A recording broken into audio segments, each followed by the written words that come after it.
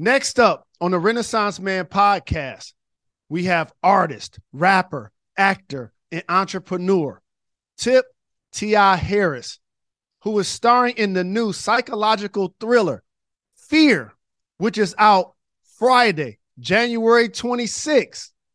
Coming up, I'll talk to Tip about how he got his start in rapping, what's it been like transitioning to acting, and even stand-up comedy, and also his thoughts about the origin of trap music.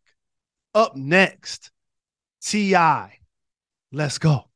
Another day is here, and you're ready for it. What to wear? Check. Breakfast, lunch, and dinner? Check. Planning for what's next and how to save for it? That's where Bank of America can help. For your financial to-dos, Bank of America has experts ready to help get you closer to your goals. Get started at one of our local financial centers or 24/7 in our mobile banking app. Find a location near you at bankofamerica.com/talktous. What would you like the power to do? Mobile banking requires downloading the app and is only available for select devices. Message and data rates may apply. Bank of America N.A., member FDIC. When you need mealtime inspiration, it's worth shopping Kroger, where you'll find over 30,000 mouth-watering choices that excite your inner foodie. And no matter what tasty choice you make, you'll enjoy our everyday low prices, plus extra ways to save, like digital coupons worth over $600 each week. You can also save up to $1 off per gallon at the pump with fuel points. More savings and more inspiring flavors make shopping Kroger worth it every time. Kroger, fresh for everyone. Fuel restrictions apply. Hi, I'm Jalen Rose, and welcome to the Renaissance Man podcast, proudly presented by the New York Post, a show where we cover trends in fashion, entertainment, current events, and everything in between. This week's theme is Never Stop Learning. Many of you who followed my career know I founded the Jalen Rose Leadership Academy and how important education is to me. I want to remind you, though, that no matter what stage of life that you're at, you should always continue to be a student. And I don't necessarily mean to say get every degree that exists, because frankly, college isn't for everybody. I mean, always be a student of your craft. Be a student of someone you admire, like I did growing up with Magic Johnson and Isaiah Thomas, Muhammad Ali, and many more. I've spoken to so many talented, successful people on this very show, some of them actors, musicians, athletes, all walks of life. And each of them usually have one thing in common. They never stop learning from their peers. Black Adam actor Aldis Hodge told me he's a student of Dwayne "The Rock" Johnson. My good friend and wellness leader Debbie Brown said Deepak Chopra is still teaching her how to be a better healer. I am also learning for those around me every day. I want that for you too. My next guest became a multi-hyphenate because he is an eternal student and one of the greatest rappers of all time, who, by the way, isn't afraid to speak his mind. Coming up, I'll talk to T.I. about his top 5 rappers turned actors. What is it like filming the new movie Fear? And what advice he has for those prepared to search and find their own success. Up next, T.I.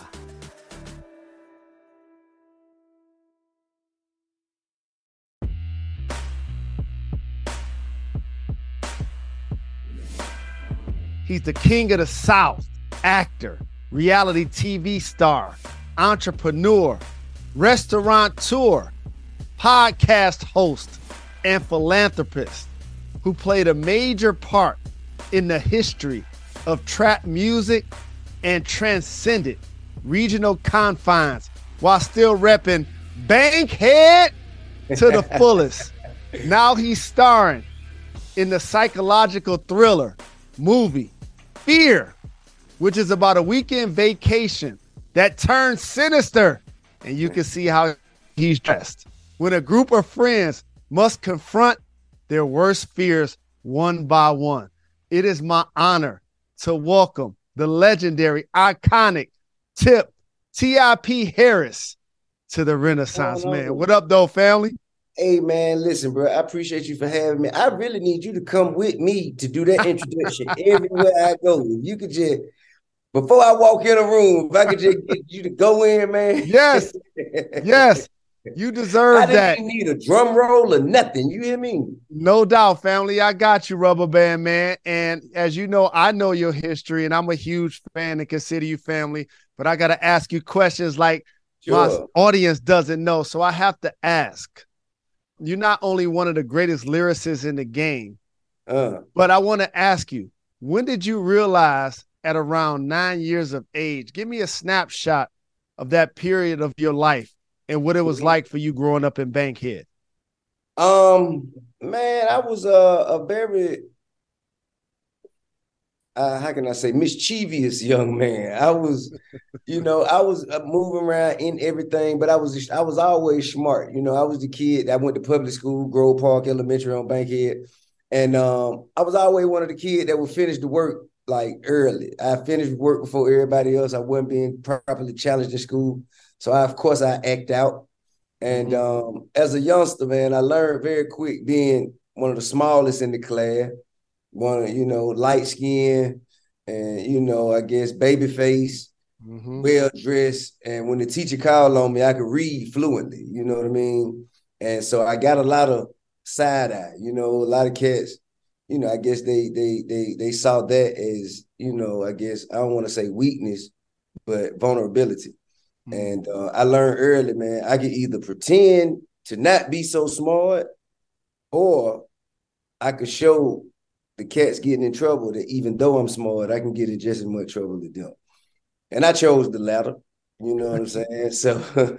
So I got in a lot of trouble, but I always maintained good grades, probably until my uncle went to prison. One thing I always appreciated about you is not only your talent, but your transparency. And that's, for me, what makes you a young legend in a lot of ways. So as you discovered the streets and started to find yourself making decisions that could put you in harm of the law, at what point in your life and your career did you decide that rap music could be my way out? I must admit to you, bro, I started rapping first. You know what I mean? I'm from Bankhead, and my grandmama and all my family have been based there all my life. But I started rapping like in second, third grade, just writing raps to challenge myself. My uncle told me if I got in trouble again that week, he was going to kick my ass. So I knew that after I finished my work, it was a test we were taking. After I finished my test, I had to occupy my time. That made me challenge myself to write a rap before everybody else was done, and I did. After I did it, I kicked it at the cafeteria table. You know what I mean? Everybody went crazy, didn't believe I wrote it. Said, well, do another one. So overnight, I write another rap. You know what I'm saying? Do it again. So then I did it again on the playground. Folk went crazy. And that's when I found out this is my thing. You dig? That's when I found out this is what I can do. You know what I'm saying? And not many people can do it, at least not do it as well as me. And, but at the time, I really thought I had to grow up, like be a grown-up before I pursued it. I didn't understand until Crisscross came out. And I could do this now. You feel me? And around the time when Crisscross came out, I was again running the streets, not running the streets selling no dope, nothing like that. I was still selling candy in school for the most part. That was like, my little hustle. When I was 8, 9, 10 years old, I go to Sound Warehouse, give me a bunch of candy, sell it in school. And so, that's how that's my first experience with entrepreneurship. And when Crisscross came out, they let me know, I could start now. Then I started trying to find studio, doing demos and so on and so forth. That didn't work. A few years of that didn't work. I got frustrated. And naturally, I saw people like Master P, that came at other people who were kind of taking matters in their own hand, not waiting on no record label. That when I kind of like show, okay, well, let me just dive in. I'm gonna dive in the streets and start, around out here. And, that's when that part of my life began. So as an inspiration, I have to ask you, because it sounds like we come from the era, and I'm glad you alluded to it, is that the hustler spirit is who we are. Sure. And whether it's you writing raps, doing your work in school, or selling candy, like, you're going to find a way to be successful. So can you channel that and highlight that for the young people out there that sometimes they get discouraged? They don't have money right now. Right. They have to wait for their goals and dreams to come true. And it takes time for your dreams to actually happen. Sure. So can you provide inspiration of what it was like for you during that period of time when you knew that you wanted to rap because you were writing rhymes early, but at the same time, I got to sell this candy. I got to do whatever I got to do to survive right now? I think, man, one of the best things I did early was find my passion and understand what it was I wanted to do soon. You know what I mean? I ain't really have a lot of time where I was just like oblivious. Like, I'm just moving without a purpose. I always knew what I wanted to do. Even when it was the wrong thing that I wanted to do, I always knew what I wanted to do, right? And I think everybody out there they have something that they can offer the world that can't nobody offer like them or as good as them. And once you find what that thing is, that's when your purpose becomes your passion. And then, what I'm saying, the dots begin to connect. Things start taking off for you. You know what I mean? Until then, you just got to be present in the moment. You got to be aware with yourself, aware of yourself, and honest with yourself. And as far as the funds, to be the money out there, it's gonna come. You put yourself in certain positions, and you kind of what you do with your day will determine how much money you have when you go to bed at night. You know what I mean? How you spend your hours. Everybody wake up, got the same time in the day. Some people bullshit most of the day. Some people buy business most of the day. Right. But how you spend them hours is going to determine what you go home with at night. So I think that just continue to stay focused on business, learn as much as you can. Learn as much as you can, surround yourself with people who can teach you the things that you need to know. Who were your music idols when you were young? Well, first off, man, it was LL Cool J, LL Cool J, Rakim, man, NWA, Tupac, Snoop, Dre, Outkast, Goody Mob, UGK, 8 Ball, MJG, 2 Live Crew, you feel, Scarface. It could go with Jay-Z, Biggie. I could go on and on. You know what I mean? I just was a fan of the culture. You dig? I just loved it. I was the kind of kid, anything drop, I'm going to get it. I don't care what it was, even if it sucked. Anything, I brought Fu-Schnickens, I bought Das EFX, I bought, you know what I'm saying, Crick Cross, ABC, I bought Brand Nubian, I bought, you know what I mean? I bought everything, the entire spectrum. I bought Twister, Common. I just was like, I studied the culture. And to be honest with you, I won't even say nothing suck, because at the time when it dropped, I found something to like about everything. No doubt. Just because I was on the outside looking in, you know what I'm saying? I found something to like and appreciate about everything. I might didn't listen to the entire tape, but I find me a song or two and I'd appreciate it. And that, I guess, experience opening me up into, just into the creative space just made me want it even more. And I just always just imagined what it would be like for me when I made it there, how I handled my time when I got there. You've always been a student of the craft. And one of the compliments that I like to pay to you, and in sports, I said this about Allen Iverson. Now I say this about Ja Morant. You sound older than you are.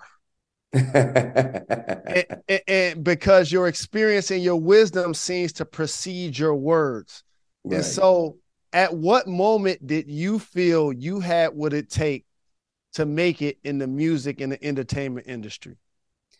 Probably when I saw that Crisscross video, when I heard about ABC, or, you know, when I knew it was other cats my age competing on a professional level, I felt like I could get in the mix. You know what I mean? I just didn't know. I didn't know how to get there. I ain't had no relationships. I ain't had the resources that I needed. But I always felt like I had what it took. But also, you're not just somebody that raps into a microphone. You also an actor. So I have to ask you, when did you know that not only rhyming, but acting is something I could do? Man, I always knew it was something I wanted to do, but I didn't know it was something that I could do until ATL came out. You know what I'm saying? I was taking a shot, you know what I'm saying? And at first I didn't really take the opportunity very seriously, man. Till I almost got fired. Like I almost got fired like on the third day. And I had a talk with Chris Robinson and Charlie Mack, and they were just like, yo, it's a huge opportunity for us.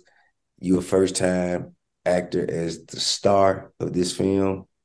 There's a lot of other first-time actors, and Chris would say, I'm a first-time director. Like, we depending on you, you know. But I was like, in my head, man, I was already straight. And it was a lot of discipline that was required for me to kind of focus and kind of zero in on the opportunity. But after they kind of, you know, put it on me as being, you know, kind of like the captain of the team, if you will. Mm-hmm. I took it more serious, and I just felt more responsible for the outcome of all these people who was involved, you know what I mean? And then I started to really care about it. I started to focus more. I started to prepare myself for my scenes. I started to care about being there on time. Mm-hmm. You know, all the other stuff that I was not doing before I almost got fired. And the outcome, I saw the outcome. You know what I mean? And the outcome was they wasn't expecting that film to be good. Mm-hmm. It really wasn't. They was like, we'll write this out because Will Smith is a part of it. We'll go ahead and go with it, but we ain't expecting much. I think I heard that they wasn't expecting but $8 million total to come back from that movie. And we did like $14 million the first week.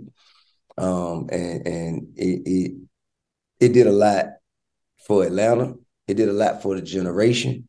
It did a lot for the other actors and actresses that was involved. It did a lot for, you know, it did a lot for I just feel like, and it did a lot for my music career. Mm-hmm. You feel me? Yes. Putting me on the big screen and marketing my album came with a movie that had the P&A budget from Warner Brothers to go along with the P&A budget from Atlantic Records. It kind of like, you know, it made for the perfect storm. And, you know, since then, we ain't really looked back.